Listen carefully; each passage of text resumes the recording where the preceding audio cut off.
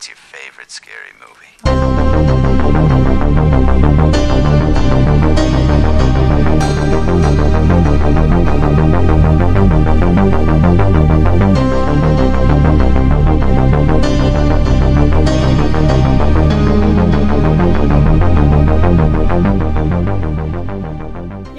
Stop Horror Time, the podcast where two 20-something LGBTs talk the horror movie of the week, real-life crime or events, and if it's worthy of being an honorary gay film.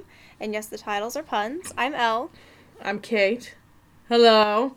Hello. So first of all, I know I said we'd have a guest this week, but that didn't work out, and he'll be back on some other time. But we are here. We here for you. We are here to talk about 2020's The Invisible Man. Okay, I literally wrote a whole ass piece on this on Pop Culture Beast, which y'all should read. Yes. So I might be repeating myself if you've read that, but I talked specifically about abuse in this. So first of all, warning that there will be we're gonna get into spoilers, right? We gotta. Oh yeah. We're gonna get into spoilers for this. I know it's a new film, but there will be spoilers, and there will be talk about abuse and suicide, and because that's just what the film deals with. Mm-hmm. So just heads up. All right. Yeah. But I'm going in. So Elle, since I've been talking about this so much the past week and even writing about it specifically, so do you want to go first saying anything about this? Hell yeah. Quick synopsis about the film. It's about this woman who's trying to get away from her abusive, I don't know if they ever clarify if it's a boyfriend or husband, but trying to get out of this abusive relationship, and then apparently he kills himself after she escapes, but then she believes that he's actually still following her and that he's made himself a way to be invisible and just drive her insane, pretty much, to control her and be the only one that she can rely only on him, kind of thing going on. So, but I saw this in the theater, and I think it was during a afternoon when it was a Sunday afternoon, so there was 3 other people in the theater with me. And I was close enough to them that every time something happened, I heard the lady go, "Oh my god, oh my god." Just she was much older than me, so it was very entertaining to have that commentary going on at the same time. Oh. But I wish you had a packed house. I know. I wish so much I had seen it in a packed house. But it was so good. I was just waiting the whole time. I was just yes, just more. I just loved the shit out of this movie so much. It's so good, and the casting choices were excellent, of course. Elizabeth Moss just does an amazing job, and I'm just so proud of Leigh Whannell. Good for him. If you ever listen to this, proud of you.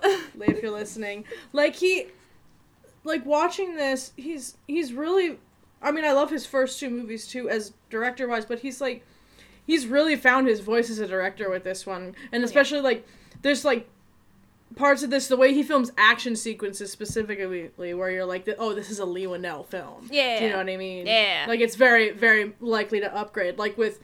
With Insidious, he was emulating James Wan style because it was part of a franchise. And I think he even talked about this. He's if you're making, the 4th installation of a horror movie, you're not going to be all right, I want to film this in black and white and it's going to be in Polish. It's no, you have to do it to the style. But so, Upgrade was his first shot at that, and then this one is just, him, just 3 movies, and he's, he's found it, I don't know. And I dig what he's doing. Yes. And, first of all. And, yeah, Elizabeth Moss...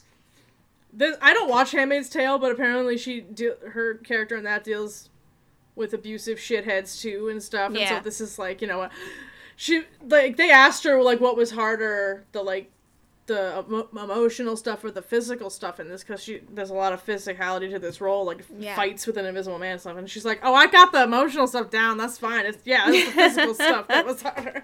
She's I got it. Piece of cake, just acting my ass off. She's so good in this. And I know that she talked in interviews about collaborating with Leigh a lot on the he had already written the script, but breaking down each scene and taking apart oh, well, I wouldn't say this or this, because, like, he wanted a woman's perspective from it. Yeah. Obviously, he couldn't write a woman's perspective of abuse, and that, like, that's literally what we're talking about. That's all we're asking about, in terms of collaboration, where if, like, you're a man, and you're especially, like, a writer-director like him, obviously he's not gonna bring in a co-writer or something, but just collaborating with your female actress, and taking the time, and striking from your work what needs to be struck, because I also know, like, based on what Lynn Shay says about working with him, that he's very strict about saying his lines perfectly, and, like, you know, he's like, he's the kind of writer that's like, everything I write in that script is for a reason. Yeah. So just knowing that he omitted stuff from that script that was finished because of her input, I, like, really respect. Yeah. I dig that, and the final product is just, like, you can tell. And you can tell he did his research a lot, because this is about an abuse victim, and I was really curious about what that research was like, because he researches everything he does. But he talked... Did I talk about this last week? I apologize. I don't remember, so you can just... Whoa, who fucking knows? But he talked to, like, counselors at, like, Los Angeles women's shelters and stuff, who, like, that's their job, is dealing with women who have dealt with and escaped abusive relationships. And, like, that's why so much of this is just so fucking spot on, and like he got it all so right, like, oh yeah, and just it makes the perfect, like, metaphor, like, using the Invisible Man as a metaphor for gaslighting and everything. It just, yes, the second they announced it, I knew, I was like, oh, chef's kiss, he found it, and I was right, and he was right. And but we'll get a little bit into all of this, like, this is from not to brag, but I went to a Q&A, talking about this, because they asked him, like, how he got, like, how this started, and, like, this wasn't something that he came to Blumhouse with, like, I have to do this. Yeah. Like, they were, basically, while he was editing Upgrade and everything, like, Jason Blum or someone from Blumhouse would be like, well, what about this universe? And I was like, how would you do this? Just, like, fucking around. He's like, I don't know. I'll do this. It's kind of like that Whitest Kids You Know sketch or something for movie pitches and stuff. And they asked him how he would do Invisible Man, just theoretically, and, like, he kind of pulled it out of his ass, but on the spot he's like, well, I would make it about the victim. Because he's like, how do you make this scary? Yeah. If you're making the protagonist, if you're making the Invisible Man your main character, he's not going to be scary, there's no mystery to it, so let's make it from the victim, and that naturally evolved into the themes of abuse and everything, but he never set out being like, I gotta make a Me Too movie. Do you know what I mean? No, like, yeah. I'm just relaying what I heard from the mouths of babes. Yeah, but it just, it makes perfect sense, you know? Like, because, you know, first of all, like, at first, they obviously believe her about the abuse, and that's good to see, first of all, too, the people, her friend and her sister, because they didn't know anything about it. Yeah. You know, she didn't tell anyone until after the fact, and that she really has to open up to them when she feels that she's safe and they're supportive of her. But what you start to see that parallels what abuse victims feel when people don't believe them is that they don't believe her when she says that what's his name? Adrian, that Adrian is alive and that he is invisible and torturing her. They're like, okay, well, that doesn't make sense. They're like, oh, he's dead, though. Like, I have a body to prove it and all that stuff. Yeah, his creepy brother said he's dead, you know? Yeah. Oh, also, fun fact, so Lee said that the actor that played Adrian's brother, he said that he, like, showed him videos of the Trump kids to everybody. Like, channel this, and he's like, got it. Oh my god. Incredible.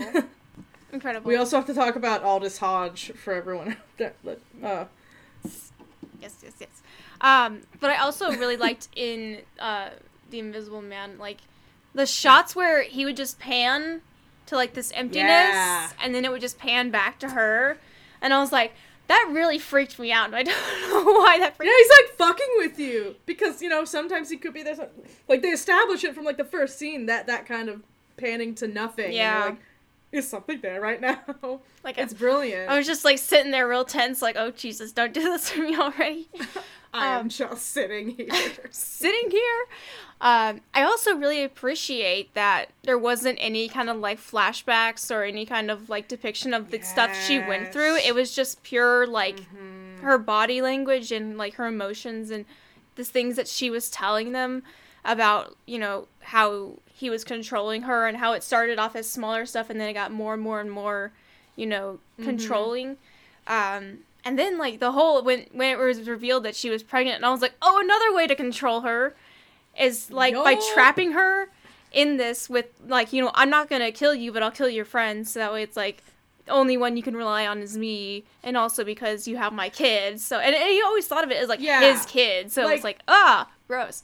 It's all like textbook stuff that abusers do, like isolating you from your like people that you care about in your support system and everything, so that you have to rely on that person, whether it's emotionally or financially, like and going back to like this could have so easily been because like exploitative, and it wasn't because of the choice to not have any flashbacks. Like it's all in her performance, and even just her explaining it, you see the flashback is really just in her retelling it. Yeah. And in her actions, and like, you know, like she's literally afraid to even go out and get the mail. Like that speaks volumes. I really respect how he did it. It really resonated with me. I don't even want to go like read my piece on Pop Culture Beats if you want me to get personal. Read it. Read it. Yeah. Read it and weep, y'all. And I also just pointed out, I can't remember what article I read, but it's like, it was really nice to have it pointed out, like, there is an invisible man. This is not just in her mind, because, like, that could have been so exploitative for, you know, just women in general in movies, and, like, just showing it through, like, something that's not through her perspective, like the knife disappearing off the counter, and the, you know, the stove turning up and stuff like that. And the restaurant scene, the fucking restaurant scene. Bro! We lost our minds. And I've seen this 3 times. Like, every time I listened for the audience's reaction to that. That was the part where I told you, like, stock sound footage of gasping! Like, oh! Yeah. I did not see that coming, like, at all. Because I rewatched the trailer, and I was like, holy shit, half this footage wasn't even in the film, so, like, they really threw me off. Like, that's the brilliant kind of, because, like, jump scares are cheap, you know? Yeah. Like, the real scares come from, like I kind of, that thing reminded me of the big Insidious jump scare, because that's also just happening in the middle of a scene of 2 people talking in broad daylight. Like, that's what that was. That's truly shocking when you're, because, like, when she's walking around the house, walking around the attic, or, you know, creepy attic, stuff like that, like, it sets the atmosphere of, oh, something scary is gonna happen. But when she's just talking and opening up to her sister, and she's finally believing her about all, it's like, that's, bam! And in a public place! Yeah, like, and, oh my god. The audacity! What a flex, what a flex. Oh my god. There was something else I wanted to say, and I totally forgot. Oh, no. The part where she, was in the attic, and, like, he texts, you know, surprise, to, like, the phone, like, he knew exactly what she was gonna do, and, like, just go up into the attic. I'm like, she's got a lot more nerves of steel, because, like, if I heard that, I'd be like, I'm getting out of the house, I gotta go. You gotta go. Oh, and when she spilled the paint on him, like, not gonna lie, at first I was like, what the fuck happened to the CG? And then I saw how the suit was, and I was like, okay, that makes more sense. Why are there holes? What is this weird honeycomb texture going on? Let's talk about the suit, man. Let's talk about the suit. The fucking suit! Yeah, I know that, Lee said that he wanted to stray from the whole, like, serum thing. Oh, yeah. And I like it because, like, I guess it's implied in, like, the original Invisible Man that the serum is kind of what drives him mad and makes him a dick. Yeah. But in this, it's like, it's a dick with a suit. That's all. Like, and that's what's scary, is, like, when someone like that has the power and the knowledge, and, like, they use it for bad instead of good. Yeah. Well, like, it's so cool. Lee must have a thing about technology, because this is an upgrade. He likes his technology. He likes his technology, man. The horror of technology and what it can be used for. And like, also I like that he didn't try to go into any kind of, like, detail. Like, he let the stuff speak for himself, and, you know, because Adrian's, like, a huge famous person in the optics field, and he's really fucking smart. So, like, if he was able to create this, you know, that's it. It's like, we're not going into detail. It's like, you can believe that he could create something like this because of his, look, if you saw his house, it's obviously he got bank. So he's pretty good at what he does. Oh my god, I would never live in a house like that. All those huge ass windows, no thank you. No, thank you. The bed is in the middle of the room and, like, not up against any wall, so that should be, like, sign number 1. That's how you know he's a fucking psychopath. Girl, run. You gotta go. And the dog, too, it's like it's hinted that, like, he hurts the dog, the shock collar and shit that's on the dog. Like, like, this piece of shit, I was like, I saw it and I was like, okay, yeah, double time to murder this bastard. Oh, I'm so glad she took the dog at the end. I know, right? Oh, that dog obviously loved her, and I was just like, thank God. Are we ready to talk about the ending or something? The ending. Oh my God. Ending is the most satisfied I have been in a long time. I was like, and yes. Yeah, I'm so glad I saw it with the audience that I saw it at first, because this was like, it's just all a bunch of fucking nerds there to see an early, like, we waited in line for 2 hours to see this, so we are pumped. And by the time that happened, like, everyone literally cheered. We were screaming. I did not expect any of that. Because, like, people that think, we've obviously given a lot away, but anyone that thinks that they give the whole movie away in the trailer, they don't. They do not. At all. They don't. And you might think, oh, well, like, is it too long or should the movie have ended? It's like, no, I think they earned this. Mm-hmm. And this is the most satisfying conclusion that you could give. Yes. It was definitely cathartic for me to watch.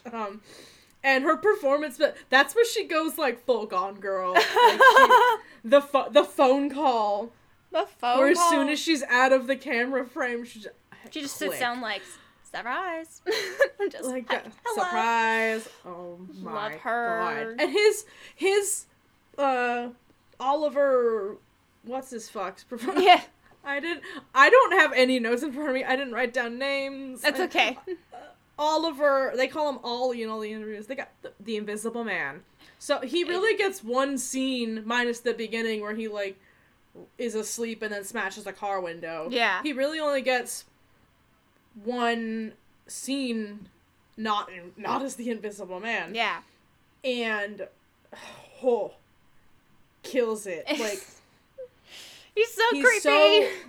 He's so creepy but you can also see how he gets away with all of this shit, because he's, like, playing the part of the innocent victim, and, oh, I was the victim all along, you're not you don't get it, and the whole, you know, yeah, you get me more than anyone, you need me, we need that whole thing, and his way of, like, because it's what she's trying to get a confession from him, and he knows that, and, like, he's one step ahead of her, but she's 2 steps ahead of him. Oh, because he does, you know, because she's like, oh, I just need to hear it from you, and he knows, they both know he's not gonna do that, but he finds his way of doing it with the surprise thing, and I'm like, oh, like, at that point, it's like, okay, yeah, get his ass. Get him! We already knew. Like, I love how sure she is of it the whole time. Yeah. Like, it's never a question, like, she knows. Yeah. That's what I wanted to say way back when, is, like, we talked about it, but, like, it's such a fucking trope in horror now about women's sanity and everything, specifically, like, mental illness, and, like, I feel like at that point, or at some point, maybe, like, when the mask came off and it was the brother or something, or even, well, yeah, like, it would have been, or, not with that specifically, but if stuff had played out differently and they wanted to keep it open-ended, it would have been, like, at the end, like, a flashback of, oh no, that didn't happen that way, you're crazy, you know what I mean? Like, it's, yeah. It would be such a disservice to her. So I just love everything of how this all played out, and good for her. Good for her. And good for her buddy James being like, sounds like he killed himself. Yeah, and it's like, it's all caught on, like, surveillance camera. Yeah. Which makes it even better, because it's like, it does look like he killed himself. A bit weirdly, but, like, how else you can explain it? Because as far as, you know, the everybody knows, there was the one suit, and she's got the other one hiding in her bag, and it's like, let's go. Yeah, I really appreciate that you know, after it was revealed, oh, it was just Tom that was like doing it, and she's like, no, it was him. Like it's like she knows it was him because she knows exactly the kind of things that he would do. And then he tries to concoct this whole bullshit story, and she's like not falling for it, and I'm like, yes, nuh-uh, yeah, not today. God. Good for her. Oh God, that's all I can say. It's just good for her. It's so nice to have, like, she went through so much emotional turmoil for so long, and to be able to have this freedom, like, it's so cathartic and so good. I, like, cried at the ending. That last shot, you can just feel the weight off of her shoulders. The soundtrack at the end, I was just like, yes! Just loving it so much. So I went back and looked, and there's actually an entire Wikipedia page that's about The Invisible Man. Wig. It's so popular, and the kids love it. The kids are loving it. And I got LASIK this past week, so I had to print out all my stuff and blow it up real big because I can't really see right now. So if I stumble over some stuff, I'm sorry about that. But hopefully I can read it. So it all started in 1897, the original novel about a man who creates a way to change the body's refractive index to that of air so that it neither absorbs nor reflects light, which would make you invisible. And then as he struggles to, like, stay hidden and pay up on the rent of the place he is staying, he starts stealing and eventually starts committing murder before he has killed himself. And then the first film adaptation, of course, is 1993, directed by James Whale. God bless. The lead role played by Claude Rains, and it would spawn a bunch of sequels. The Invisible Man Returns with Vincent Price as the Invisible Man. The Invisible Woman in 1940, played by Virginia Bruce. The Invisible Agent in 1942, and The Invisible Man's Revenge in 1944, which were both played by John Hall, but the roles were different. There was even the lovely Abbott and Costello meet the Invisible Man in 1951.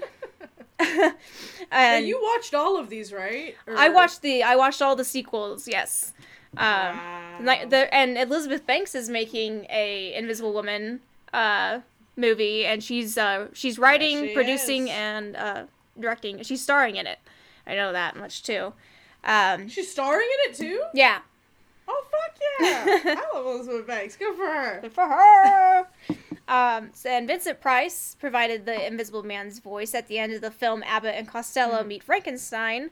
There was also a 1958 TV series that ran for 2 seasons called The Invisible Man, and it centered on espionage, and it was created by Ralph Smart. The Amazing Transparent Man, original, in 1960 science fiction crime thriller about an invisible safecracker. There was also, like, this is just TV shit. I even got to the second media part. There was also Mad Monster Party, 1967. Yes. Which included the Invisible Man that was voiced by Alan Swift.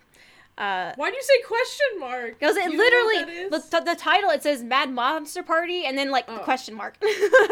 John Mulaney Bull. Okay, I thought you just, like, didn't know what it was. Question mark? Literally question mark's part of it. I'm just like, interesting choice. And there was also a film called Sabash Satyam, which was a Telugu film starring Krishna, that was created in 1969, and that was it stands alongside Hindi and English as one of the few languages with primary official language status in more than one Indian state. There's Mad Monster, 1972, which was a semi-prequel to Mad Monster Party, first showed as an episode of the Saturday morning anthology TV series, the ABC Saturday Superstar movie, which includes The Invisible Man, who was also done by Alan Swift. He was pretty popular for this role. But this time, he's a married man named Claude. He has an invisible wife named Nagatha. This is not my invisible wife. And an invisible son named Ghoul. What? And he even has an invisible dog named Godlam. Not kidding. There's The Invisible Man in 1975 with the lead using his abilities for good. Daniel Weston is the name of the character. He's played by David McCollum, who, if you watch NCIS, that's the guy. That's the only thing I know him from, anyways. He turns himself invisible and destroys the machinery so that the company he was working for couldn't sell it to the military. However, he remains permanently invisible in the series following he and his wife, Kate, taken on special missions. It's you. For the government while trying to find a means to make him visible again. I love that. Yeah, man, I gotta watch that. Shit. Gemini Man in 1976, starring Ben Murphy as Agent Sam Casey, who is turned invisible after being exposed to radiation following an explosion of a fallen satellite. Using a watch-like DNA stabilizer, he is able to regain his visibility and turn invisible again for brief periods of time. That lasted for 1 season. The Invisible Woman, 1983, was a TV movie pilot for a prospective comedy series with Bob Denver that never made it off the ground. The Russian Invisible Man, called Chelevek Nevedimka, 1977, was a Soviet made-for-TV version directed by Gleb Selyanin and starring Rostislav Katansky as Griffin. Another version was made in 1984 that was directed by Alexander Saharov with Andrei Karativa. I can't fucking read because I can't fucking see. In this one, Griffin is shown as a talented scientist misunderstood by his contemporaries, and Kent, who is played by Romualdus Romanoskas. That's a long-ass name. As a vicious person who wanted to become ruler of the world with Griffin's help. When Griffin refused, Kemp did all his best to kill him and eventually succeeded. It was unknown to the Western world because it had a violation of H.G. Wells' copyright and was not allowed to be outside of Russia. There was the 1984's Invisible Man. It was a TV adaptation in 6 parts on BBC One with Pip as Donaghy as Griffin and David Gwilym as Kemp. The Amazon Woman on the Moon, 1987. Yes! This was a I told you about this. Yeah. It's so great. It was a comedy anthology film featuring a spoof titled Son of the Invisible Man, starring Ed Begley Jr., where the son believes he's invisible, but he is not. And he creates an awkward situation when he confidently undresses in front of everybody. The comic strip, it's great. 1987 TV series, had a segment titled Mini Monsters that showed the invisible kid named Blanco, son of the Invisible Man. The Invisible Kid 1988 film starring Jay Underwood and Cheyenne Phillips was a teen accidentally discovered a formula that renders himself and his friends invisible. Memoirs of an Invisible Man 1992, modernized version starring Chevy Chase. A man who is accidentally made invisible and is then hunted by a government agent who wishes to use him as a weapon. One of the more recent ones of the early year of 2000, starring Kevin Bacon, Hollow Man, directed by Paul Verhoeven. The film spawned a director of Showgirls. Yeah. God, I forget that. The film spawned a direct-to-video sequel in 2006 called The Hollow Man 2 with Christian Slater as Griffin, and it was directed by Claudio Fa. The Invisible Man from 2000 to 2002 was a Sci-Fi Channel TV series. Darian Fox, who is played by Vincent Ventresca, is a convicted burglar who is offered freedom if he agrees to participate in a secret government project directed by his brother and funded by a secret government agency. Invisibility is achieved by implanting a synthetic gland in his brain that secretes quicksilver, quote, a substance that coats his body and renders him invisible, and he can even control which parts of his body are invisible rather than it being all or nothing. The gland is subtly sabotaged in production with quicksilver leaking into the host's brain, causing quicksilver madness, a state of mental instability in which the host becomes violent and dangerous unless given access to a regular counteragent. There was The Invisible Man 2005, an animated TV series produced by Moonscoop, loosely based on the book. And then the latest one was Our Man's Film, of course. Yeah, boy. And then unknown release date for The Invisible Woman. That's in development by Elizabeth Danks, who's going to direct, produce, and star in it. So there was also a stage adaptation of The Invisible Man done by Ken Hill in 1991. It played in the West End in 1993. It was revived in November of 2010 and ran until February 2011 again. There was the Radio Tales that did a adaptation of The Invisible Man in 2001 for National Public Radio, and 2017's Big Finish Productions adaptation of The Invisible Man with a full cast starring John Hurt as Griffin. So that's just the TV and media stuff. Wow. So now we get to go into the pop culture of the whole thing. Oh my god. So I want to direct a play of The Invisible Man. hell yeah, let's do it. The character of the Invisible Man was given the full name Holly Griffin, appears in the graphic novel The League of Extraordinary Gentlemen by Alan Moore. Yes. So in the film adaptation, he is replaced with a different character named Rodney Skinner, and instead of being the inventor of the formula, he is a thief who steals it. The film novelization reveals that the inventor was Holly Griffin, and Skinner was especially created for the film because of copyright issues regarding the 1933 Universal film.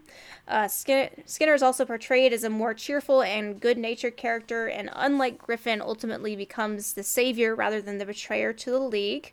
In the television series Sanctuary, a character named Nigel Griffin was one of the 5 originals, I guess. A team of scientists who injected themselves with a blood serum and gained special abilities. His ability was to make himself transparent at will, though it did not work on clothing. Oops. It is passed down to his descendants, including Clara Griffin, who was played by Christine Chitellen. And in 2009, a Canadian cartoonist, Jeff Lemire, released an original graphic novel for DC Comics / Vertigo titled The Nobody.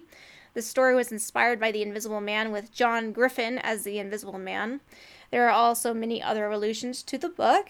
If you've watched the original Batman the Animated Series, there was an episode called See No Evil, where Batman confronts a criminal whose experimental plastic suit renders him invisible, but it also affects his sanity. And in 2008, the creative team of Doug Moench and Kelly Jones created a limited series called Batman the Unseen. It features Batman fighting against the Invisible Man. The famous cartoon series Tom and Jerry produced an episode in 1947 titled The Invisible Mouse, parodying the book written by Wells. And in a later episode, The Vanishing Duck in 1958, Jerry and his friend Quackers turned themselves invisible using vanishing cream and torment Tom, who later turns himself invisible. I remember that episode when it played on TV.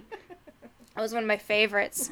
Oh my gosh. And then there's one more. In a 1965 short of Feline Bondage, Jerry is given a magic potion by his fairy godmother that turns him invisible so he can bedevil Tom. A feline bondage? A feline bondage. Stop!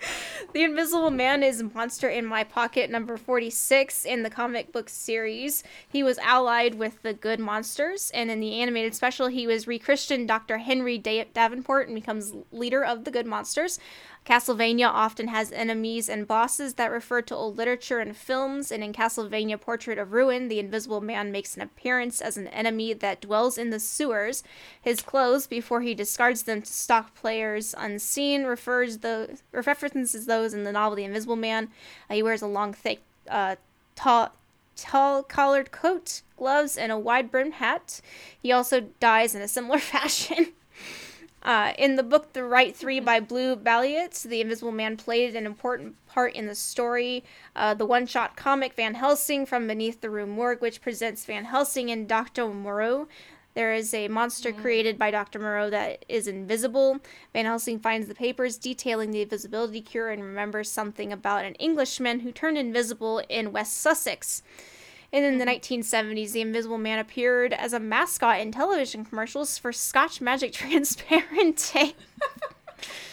Oh, H.G. Wells Gotta sell that tape. he's rolling in his grave. Oh.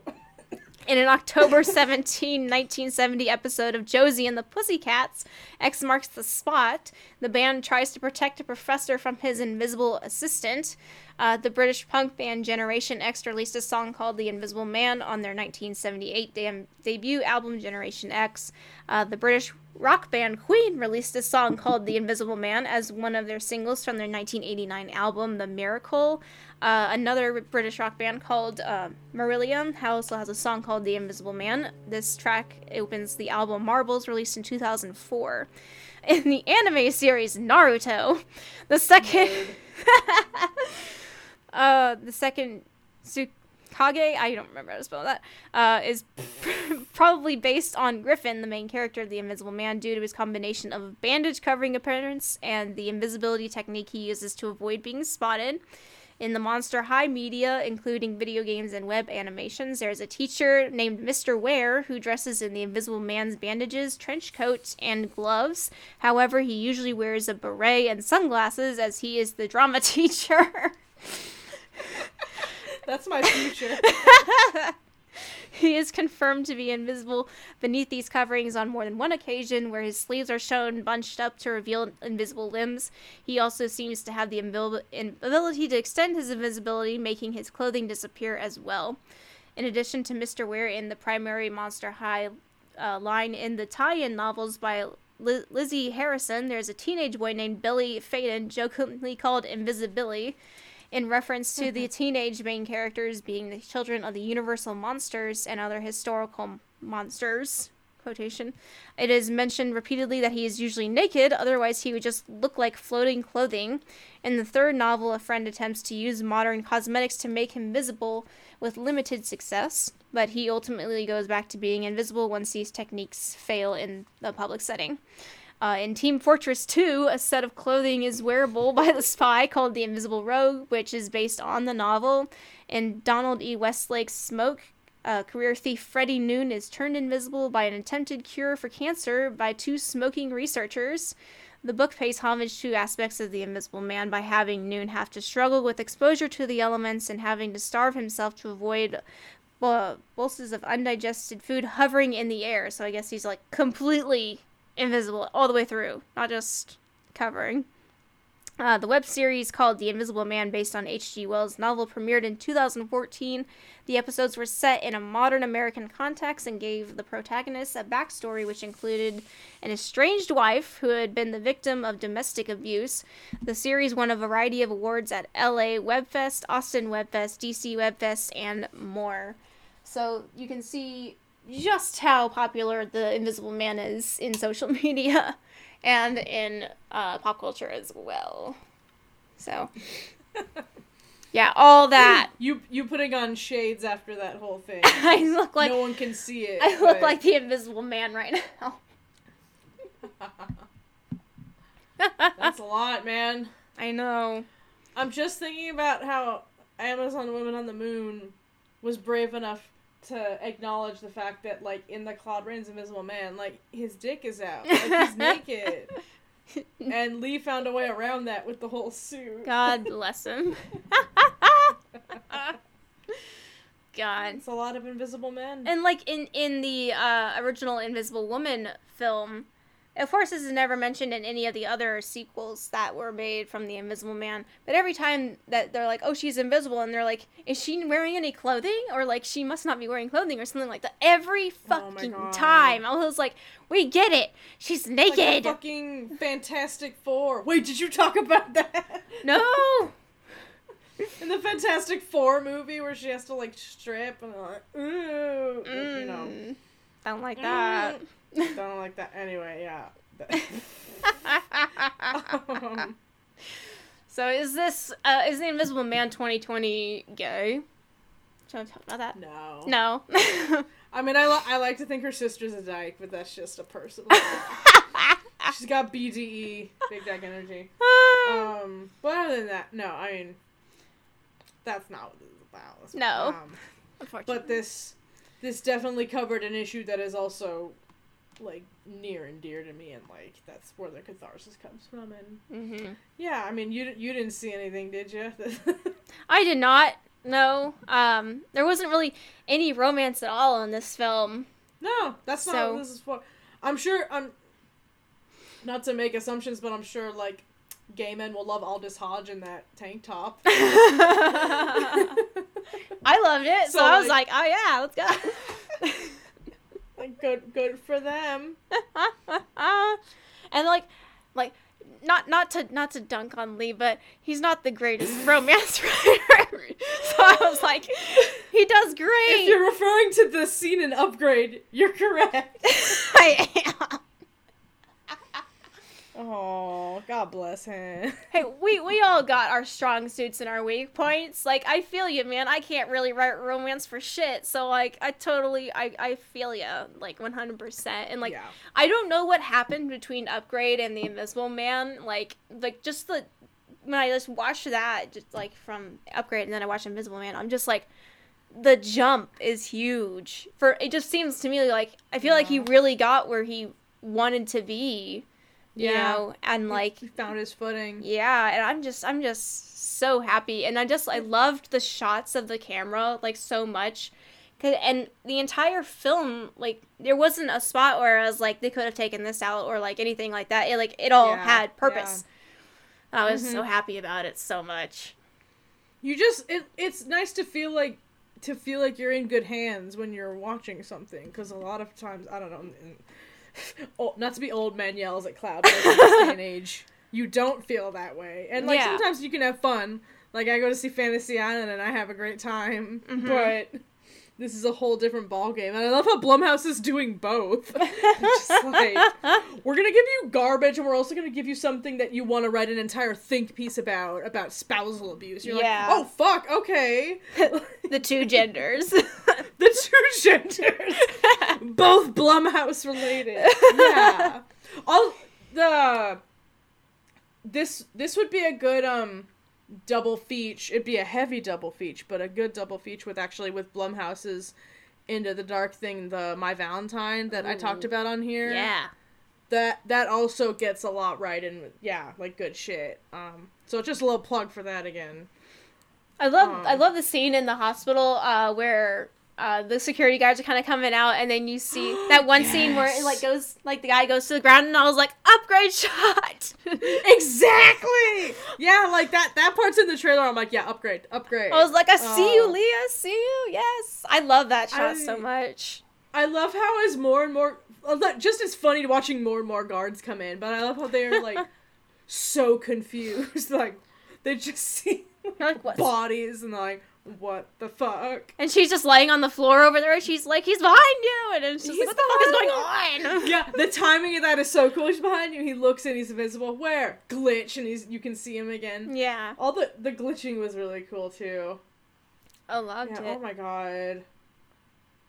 I can't wait to watch this again, man. It's just so good. Like, I know it's probably not gonna really get any kind of like awards at all because, you know, the industry be like that, but why would we reward genre films? I was like, Best Picture win! Except for like Once in a Blue Moon. Like at the very least, like her Elizabeth Moss's performance specifically. Like I already called it that, and other people are saying it too, that this is like the Lupita Nyong'o performance of the year in horror. Ooh. Where we're just like, yes. She should have been nominated for us, but that's... Exactly, that's what I'm saying. It's everybody's opinion. And we are right. It's true, we should say it. Just, God, it's just so suspenseful, and, like, there really wasn't many jump scares, but it felt like many, like, you know when you go see, like, a horror movie and there's, like, so many jump scares, and you're like, okay, yeah. But, like, the ones that happened, it felt like they had almost purpose to them, or they were the right ones to have. So I was because it drove the plot. Yeah. And, like, you're just feeling that dread the entire time because you're with Cecilia the whole time and you're in her mindset, and, like, there is no room for resting or feeling relieved at any point, and so that's why it just goes hand in hand. Like, when she kicked the dog bowl at the beginning, I was just like, oh, no. It's just like, really. It is loud. That was some loud. And I love she like that she, like, did the little swirl with the drink, just like, yeah, I drugged the shit out of him. Good, let's go. And I love the callback they had too, like, at the beginning when she had her bag secreted away in the closet. And then she uses it again for the invisible suit. And it's like, there's Chekhov's gun, and she fucking used it. She fired it. Yeah, there's so many little callbacks that just, like, are set up to make you feel smart for noticing, or even, like, even just like the fire extinguisher, like yeah. Yes. Oh my god. I watched some of the behind the scenes where they were just kind of like shooting, Ooh. you know, and they had like, you know, the person in green screen, and you know, I don't know if it was actually Elizabeth Moss, but they had either her or her stunt double on these wires when they threw her across the table. I think that was her. Like, I know that they talked about she wanted to do a lot of, or like Lee asked how much she was willing to do, and she's like, fuck it. Yeah. You know? Like, I'm sure she definitely had a stunt double still, but I know that she tried to do as much as she could. Mm-hmm. And that's all one shot. It had to be her in that one. Anyways, yeah. Yeah. And I loved seeing the little things of Lee being like, come in here and just talking. And his little sweater was so cute. I loved it. It's just so great. I'd love to just watch him do like a day of filming for a film, you know, and just stuff like that, like directing a film. Just like, I just would love to see it. You'll have to fly to Australia. I gotta fly. Like, I thought this was gonna be in Australia at first, but then it was like, oh, California, hi, San Francisco. Yeah, you go film in Australia, and then you get some like footage shots overhead of whatever city you want it to be set in, and then you save on your budget. Like, that's why he gets to make like he knows how to work with a budget, and that's yeah. God, I just keep going back to the scene in the attic because like storing the knife in like the plastic bag, and then just like there's her architecture stuff. And, like, he also, like, he drugged her, too, without her knowing. And, like, how fucking scary is, like, and especially because it's not only is he somebody that she's trying to escape from, but now that he has made himself invisible, he is driving her, to a point of nobody believing her, everyone turning against her, which was his whole, like, deal, and it's just, Sky, fight him. Bad man. Bad man. And, like, he does such a good job of it, so I would definitely love to see him in more, like, bad guy roles. All I remember, he's from Haunting of Hill House. I remember, I was like, oh, okay, we got this guy. Yeah. We got him in. So I super enjoyed it. Absolutely want to see it again. I would love to see it with a lot more people in the theater. Hopefully, if I can convince my mom to go see this, I will definitely be going with my family. Bringing everyone I know to this. I'm like, oh, you haven't seen Invisible Man yet, huh? She's like, is it scary? I'm like, well, there's like a couple jump scares, but like they have a purpose, and it's not like every single like it's not like horror movie that I usually watch that she knows that I watch. Well, I'm like, it's something you could probably watch. So maybe if I can convince them to go see it, we can just go see it. Call it a thriller, because it really is a thriller. That's like what inspired him. Like when he programmed like 4 movies at the Egyptian the week before this came out that like inspired him while he was writing this, and all of them were more like thrillers. And he said this like he missed like the throwback of like the 90s thrillers, you know. Oh. So this was his version of that, the horror version of that. God, I'm so glad that everyone is just loving it. Yeah. I'm like, yes, you should. It makes me happy because we all watched Upgrade just come and go. I know. God, there was there's a YouTube channel that I follow that talks about good and bad VFX, and they had Upgrade, and they had nothing but praise for Upgrade and its effects, and like apparently the way that they did the little camera, movement wasn't like any kind of like a blur. It was like a iPhone or something attached to his chest that got to track by the camera, and I was like, it's my guy. And I was like, oh, thank God, nothing but praise, because as it deserves. So just, this just makes me really excited for whatever he wants to do next. I know. That 2-year deal with Blumhouse, good for him. Chef's kiss, baby. He deserves it so much. I'm so happy for him. Yeah, and I'm so happy for him. And I'm excited to see what other like all the other announced like Universal Monster solo projects sound interesting. So like, yeah, maybe they did. Maybe Blumhouse has got it right this time. You know? Maybe they got They it knew what going. to Maybe do. I mean, got some going. maybe Universal has it right by involving Blumhouse is what I mean. Mm-hmm. Definitely. So, do you want to wind down? Sure. Would you like to go first? Sure. So, this all started. I just wanted to rewatch the Daniel Craig Bond movies. So I did. And then they delayed it. Like, It's homophobia. it's literally an act of homophobia. If I'm gonna die of the coronavirus, can I watch the last Bond movie first? Please. Yeah, like I watched Spectre last night after watching all the Craig Bond movies. Yeah. You know, that's what I've been, and then like I watched it turned into a spiral. Like I watched like Logan Lucky and like this World War I movie he was in that was like the first movie he made with Ben Whishaw. Like they literally have known each other for like 20 years, and for some reason that makes me really emotional. Like, that's Put Daniel Craig in Paddington 3. Goddamn you people. oh my god, go. we are. That it just seems like the most natural thing in the world, doesn't it? Make him the Paddington 3 villain. He would love it. Yeah. Let's do it. The night we're recording this, he's hosting SNL, and I cannot wait. Oh my god. Yes. Have I been doing anything else? Oh, and I saw Emma, the new Emma movie. Oh, yeah? It was delightful. I loved it.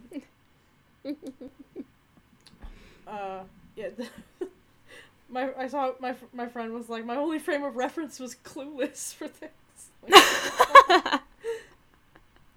So it definitely, like, it cuts down a lot and cuts to the chase a lot. I was, like, curious to know, like, how,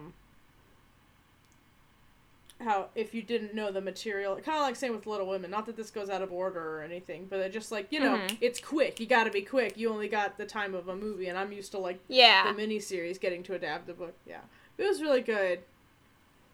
That's all. What have you been up to?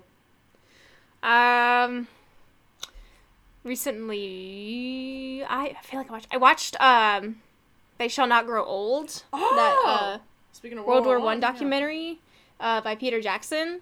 And the whole film isn't colorized. It's only when they get like it's all archival footage that was in like it was in a museum in Britain like for years and years and years. It was just sitting in some kind of a vault there, and so they were like, Peter Jackson's like, hey, I want to do this project, and they were like, yeah, go ahead, you can have access to all this stuff. Like just they let him have free reign as long as he was respectful and didn't do anything terrible with it. And he did a really good job, I think. And so it's got like all the footage of before they go into the war and as they're getting into it, and then in the trenches they turn it into color. Okay. And the narration that's going the entire time is like interviews from soldiers that were in World War I that probably got interviewed sometime before they died. Yeah. And then they were just played over that instead of it being like a single narration. And then they had people, of course, that were like good at reading lip sync, and they like recreated the noises and like the voices that could possibly be seen and stuff like that. And there was one part where there wasn't any kind of footage that was filmed when they were like doing the attack on the trenches on the German soldiers, but there had been illustrations that were drawn at the time that he was able to put in instead, which kept true to his vision of just using archive footage and material for this film. He did have to crop it though, because most of the illustrations were propaganda material and they made the Germans look like cowards, so he just was like cropping it. And just, it was like, I watched it with my family and I thought it was really good. I enjoyed it. So I'm like, now that you finished this, Peter Jackson, where is my Brain Dead Blu-ray? Let's go. We are waiting. Is this waiting. streaming anywhere? I got mine at the library, Okay. Surprisingly. I didn't even know that it was at the library. Go to your local library. It might be there. Libraries are so cool. It was really cool. It was very interesting to watch because it's just like, my grandparents served, my grandpas served in World War I. Wow. So that was That was wild to see. And my grandma she served as I can't remember quite what she did, but she was in World War One or Two. She worked for the army at that point. She did something. I can't remember. I'm really bad at remembering what my ancestors did. But it was really interesting. It was definitely something I would say to watch if you just kind of want to get, see the footage and everything, life during that time. And then after that, I got my eyes zapped by a laser, so I haven't watched anything since. I can't read. I can't watch anything. Even right now, I have sunglasses on, and I have limited screen time, so my eyes can heal up, because the way that they do LASIK nowadays is they don't cut a flap in your cornea anymore. Instead, they just shoot your whole eye with a laser. And it heals from the outside in. And so right now my vision is at its worst that it's going to be, and probably tomorrow as well, but then it starts healing up correctly.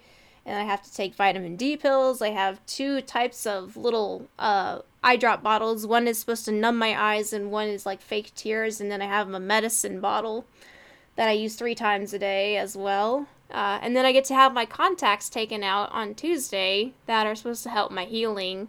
So I sleep in those for the next couple of days as well. But I won't have to get contacts anymore. I won't have to use my glasses anymore. So I don't have to worry about that. So it was a very generous gift from my parents that I had to pay half of it for, but it was completely worth it. So if you are debating if you want to get LASIK, you're going to hate your life for 5 days, but it's worth it. I hope this was helpful to listeners. I know. All I've done is listen to podcasts and made my little origami stars. That's all I can do. So I'm just waiting for the weekend to be over, which is a weird feeling for once. Listen to audiobooks or something. I've tried audiobooks. I hate audiobooks. Yeah. But I am catching on by my podcast, so that's nice. Equally as good. Might take a walk if the weather's nice tomorrow or something, but we shall see. Other than that, though, I started reading this book called Haunted, which goes into different mental health facilities that used to run in the 1950s and stuff that have been abandoned since. And then the book after that I will be reading is called Flowers for Algernon, which I hear is a banned book. So I'm like, yeah, let's read it, baby. I'm ready. Do you know what it's about? I read the book, I read the back of it, and I was like, oh shit, hell yeah, let's go. Yeah, fucking ready. I was in a play version of it in college. It is very sad. Oh. Have fun with that. Woo! I read A Little Life, so I don't think I can get any sadder than that. Literally sobbing at the end of that book. I was like, it was so sad, it was so good, and then I tell everyone else to read it so they'll be sad with me. Mm-hmm. But I'm ready to read it. I think I got it when I was at some used bookstore or something. I saw it and I was like, I've always wanted to read this book. I've never read it before. Let's do it. That's my philosophy. If it's a banned book, you should probably read it, because people don't like you to have fun, and you should definitely have fun. A Little Life doesn't sound like fun. No, A Little Life's not a banned book, thankfully. Oh, okay. But just any kind of banned book, like a Shel Silverstein book is banned book, Anne Frank is a banned book. Flowers for Algernon, stuff like that. And I just think it's so funny. I think there's a few Roald Dahl. Oh, Roald Dahl. Fucking speaking of, Taika Waititi is doing that series for Netflix of Charlie and the Chocolate Factory. Imagining. So I'm like, how's this gonna go?